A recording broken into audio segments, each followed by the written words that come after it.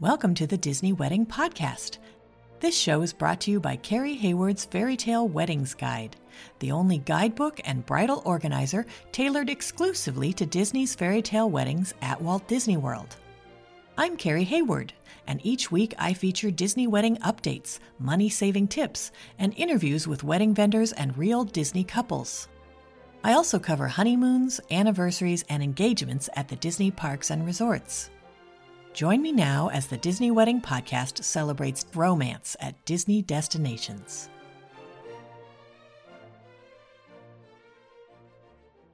Today on the Disney Wedding Podcast, I am speaking with Disney bride Elizabeth Peden about her wedding at the Wedding Pavilion and a celebration at the Summer House at the Grand Floridian. I thought you guys would be interested to hear how she chose these locations and how she planned everything and how it all turned out. So welcome, Elizabeth. Hello. Thanks so much for being on the show today. I am so excited to be here. My wedding day was my favorite day, and I'm so excited to talk about it. So I would love to start at the very beginning and find out how you and your fiance decided you wanted to have your wedding at Disney. Long story short, he actually proposed at Disney while we were on vacation with his family. I told him he set the bar really, really high, and it was only right that we got married there. But Disney also happens to have just such a huge sentimental value to both of our families. You know, we both grew up going to Disney, and we have such fond memories with both of our families there. I figured, why not create the ultimate memory with both of our families celebrating our wedding? That's wonderful. How did your friends and family react when they found out where the wedding was going to be? They were like, of course, that sounds about right. I am a huge Disney, I want to say Disney nerd, but I love Disney. Like, I live and breathe it. My dad, of course, was like, that means some people can't travel. And I'm like, yeah, I know, but this is my dream and I'm not going to give up on it. Every wedding has somebody who has to travel. Right, exactly. Most of his family lives in Texas, but I have some family members that live in Alabama, South Carolina. I was like, we were going to spend our honeymoon at Disney anyways. We might as well just get married there. So. Got it. Yeah. So how many guests did you invite and how many were able to make the trip? We invited about 120 and we had about 50 to 55 people that actually showed up. We had a couple that couldn't go last minute, but we still had a hearty amount of people that showed up, which was great. Did you set up a room block for your guests?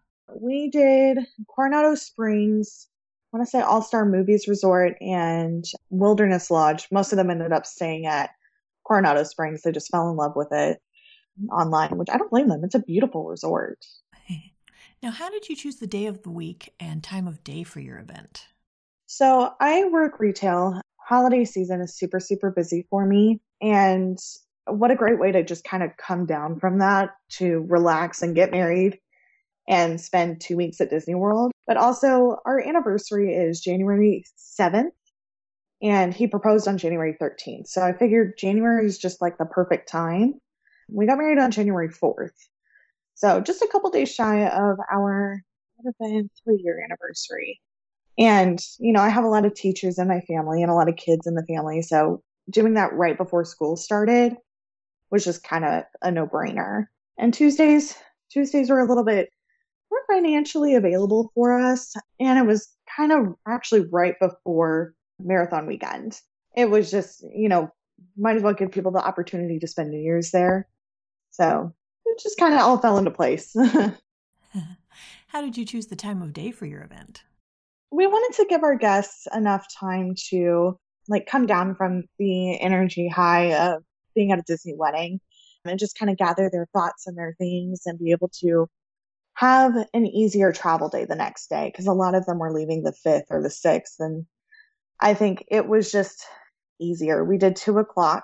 So it gave us enough time to get ready in the morning. We're not having to get up at 2 or 3 a.m. We were able to kind of sleep in a little bit. And then we were done by 5:30. So we had time to kind of relax ourselves afterwards.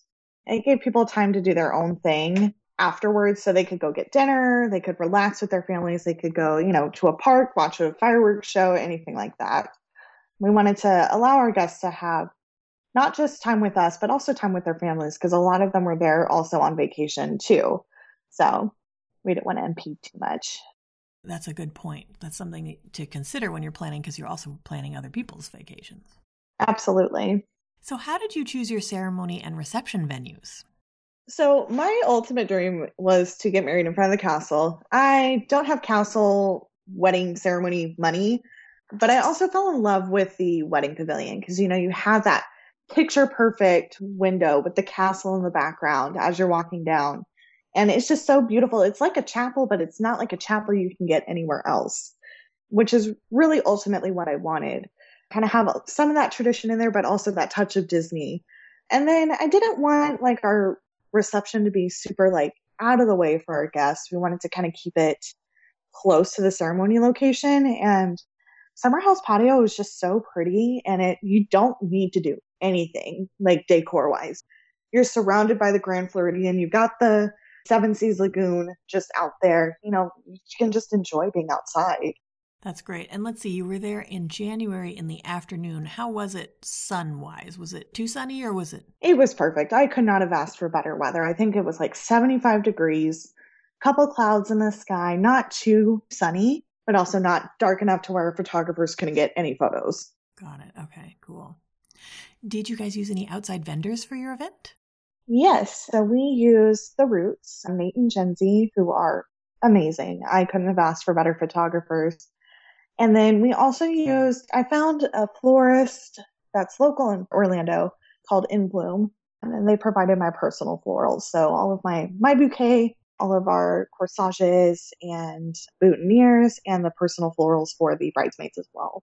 That's great. How did you decide to use an outside florist? I am super picky. I had a certain vision in mind. And from what I saw, I know Disney can do so many different things, but from what I was saying, in the little brochures that they had sent me, it just wasn't speaking to my style. And so I was doing some research online and I found In Bloom, and I just fell in love with the way that they did their bouquets. It was very boho chic, kind of. We had pampas grass in there, magnolia leaves, and it was also a little more affordable on my end too.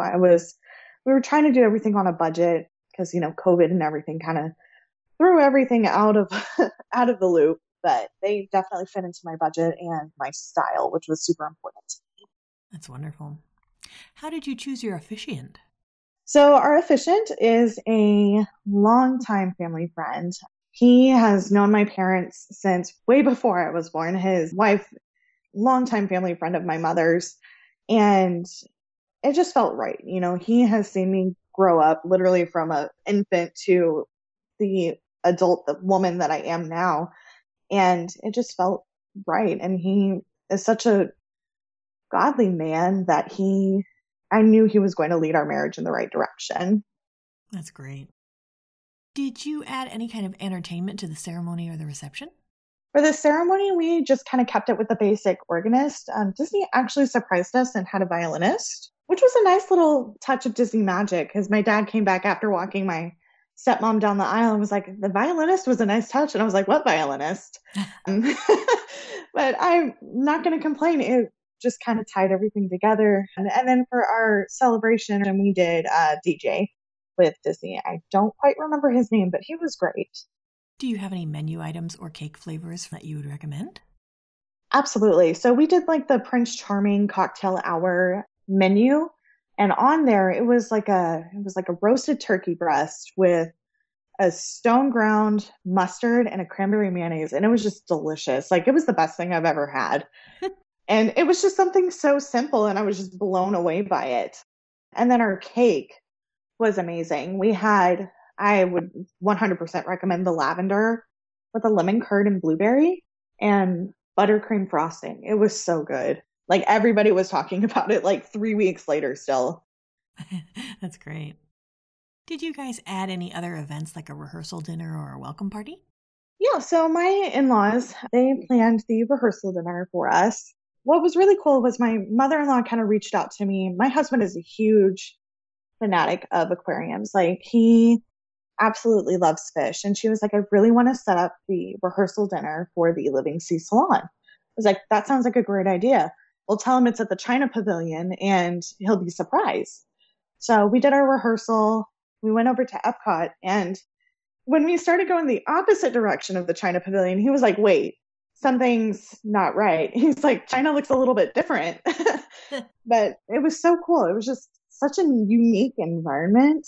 It was just relaxed and chill. And then afterwards, we went and we watched Harmonious in the Canadian Pavilion, which was just really neat. Like, you don't really always get to get a front row seat like that, unobstructed for any kind of show like that, unless you camp out for hours. So being able to have that as like a celebration of us was really cool. That sounds like fun. Can you give my listeners a timeline of how the wedding day ran? I will say I got up at like 6:30, 7 o'clock. I was ready to get the day started. My maid of honor and my other bridesmaid did not get up as early as I did. But we kind of got started around 8 o'clock with hair and makeup. We ran out and got some breakfast and brought it back to our hotel just to kind of give us something to munch on while we're getting ready. We had the photographer show up around 11 to our hotel to get getting ready photos taken. We were a little bit behind at that time, so they didn't really get any pictures of Noah getting ready. But I did get my getting ready photos. And then we hopped over to the Grand Floridian at about 12:45. We arrived at 1 o'clock. We did photos in front of the Grand Floridian, inside, just kind of around the grounds. And then we were ushered into the bridal suite vestibule to wait for the ceremony. We started at about 2 o'clock. We were done, I would say, around 2:30. And then after that, we were taken back behind the wedding pavilion to get photos done. And then we were brought back out for our exit. Like we had a rose petal toss exit. And then we went back inside for photos until about 3:30-ish. And then from 3:30 to 5:30, we had our celebration. And then at 5:30, everything was kind of pretty much over. We were able to relax and all of that. How did you guys decide to do a celebration rather than a full reception? It was strictly budget. If I had it my way and I had all the money in the world, I would have had a brunch reception with Mickey Mouse waffle bars and mimosa bars and just the whole 9 yards. Unfortunately, I had to work with a budget, so I settled for a cake and champagne celebration, but we were still able to add like food to it. So it was kind of felt like a reception, but it didn't go on for as long as a reception typically would have. And I feel like that probably fit better because we did have a lot of younger children and they were honestly pretty tired by the end of the celebration. So I feel like that actually worked out in our favor. Oh, that's good to hear. So it didn't feel like it was too short.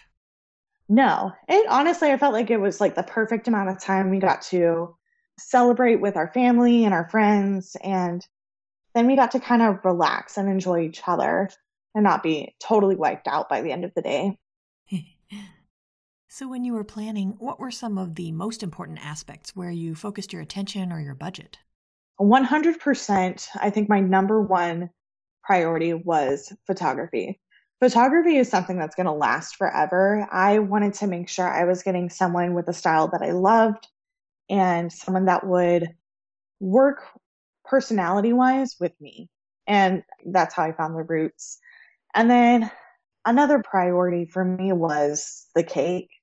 The cake is just, it always stands out in the reception or the celebration. You know, I just wanted to make sure it was something that I looked at and was like, yeah, that's my cake. That is beautiful. I love it. And then my personal florals were also another really important part of like my top three. You know, bouquets, those are just so special. You know, you see a lot of bouquets and a lot of them just, some of them look very cookie cutter. And I wanted something that wasn't, you know, that just kind of spoke to my personality and everything. That's a good point. Yeah, being able to customize that. What aspects were less important where maybe you saved some money or just your effort? So we kind of kept decor, like ceremony and reception decor, to a minimum. Disney's such a beautiful place. The wedding pavilion is just stunning on its own. You don't need a lot. That was another reason why I chose the wedding pavilion, is because you don't really need crazy amounts of floral. Yes, it makes it even more beautiful, but it was beautiful all on its own. Same thing with the summer house patio. It was just the atmosphere of it was so beautiful. You didn't really need a lot. For another one, I saved on transportation 100%. I didn't even have to, everybody just kind of walked over from the ceremony location to the reception, which is another thing that I guess was kind of important, but also not really that important to me because, I wanted the reception celebration location to be close by so it would be easy for everybody to get to. There was no confusion. Got it. So out of all of this, what ended up being your favorite memory of your wedding day? I think finally getting back to the hotel room after the wedding and just kind of being able to take a deep breath and go, we did it. We survived. We made it through with almost nothing going wrong. And I was just able to relax with my husband and enjoy his company. That's wonderful. So, leading into the next question, did anything go wrong or just not turn out like you expected? I think it's every bride's worst nightmare to think of something potentially going wrong. And of course, you always have those thoughts in the back of your mind until the day is actually over. I will say everything went fairly smoothly. The only hiccup we had, and it was not even like a Disney thing, it was a personal thing. After the ceremony, we were taking pictures. We were almost done. We were about to move into taking more pictures with my family. I had a nosebleed.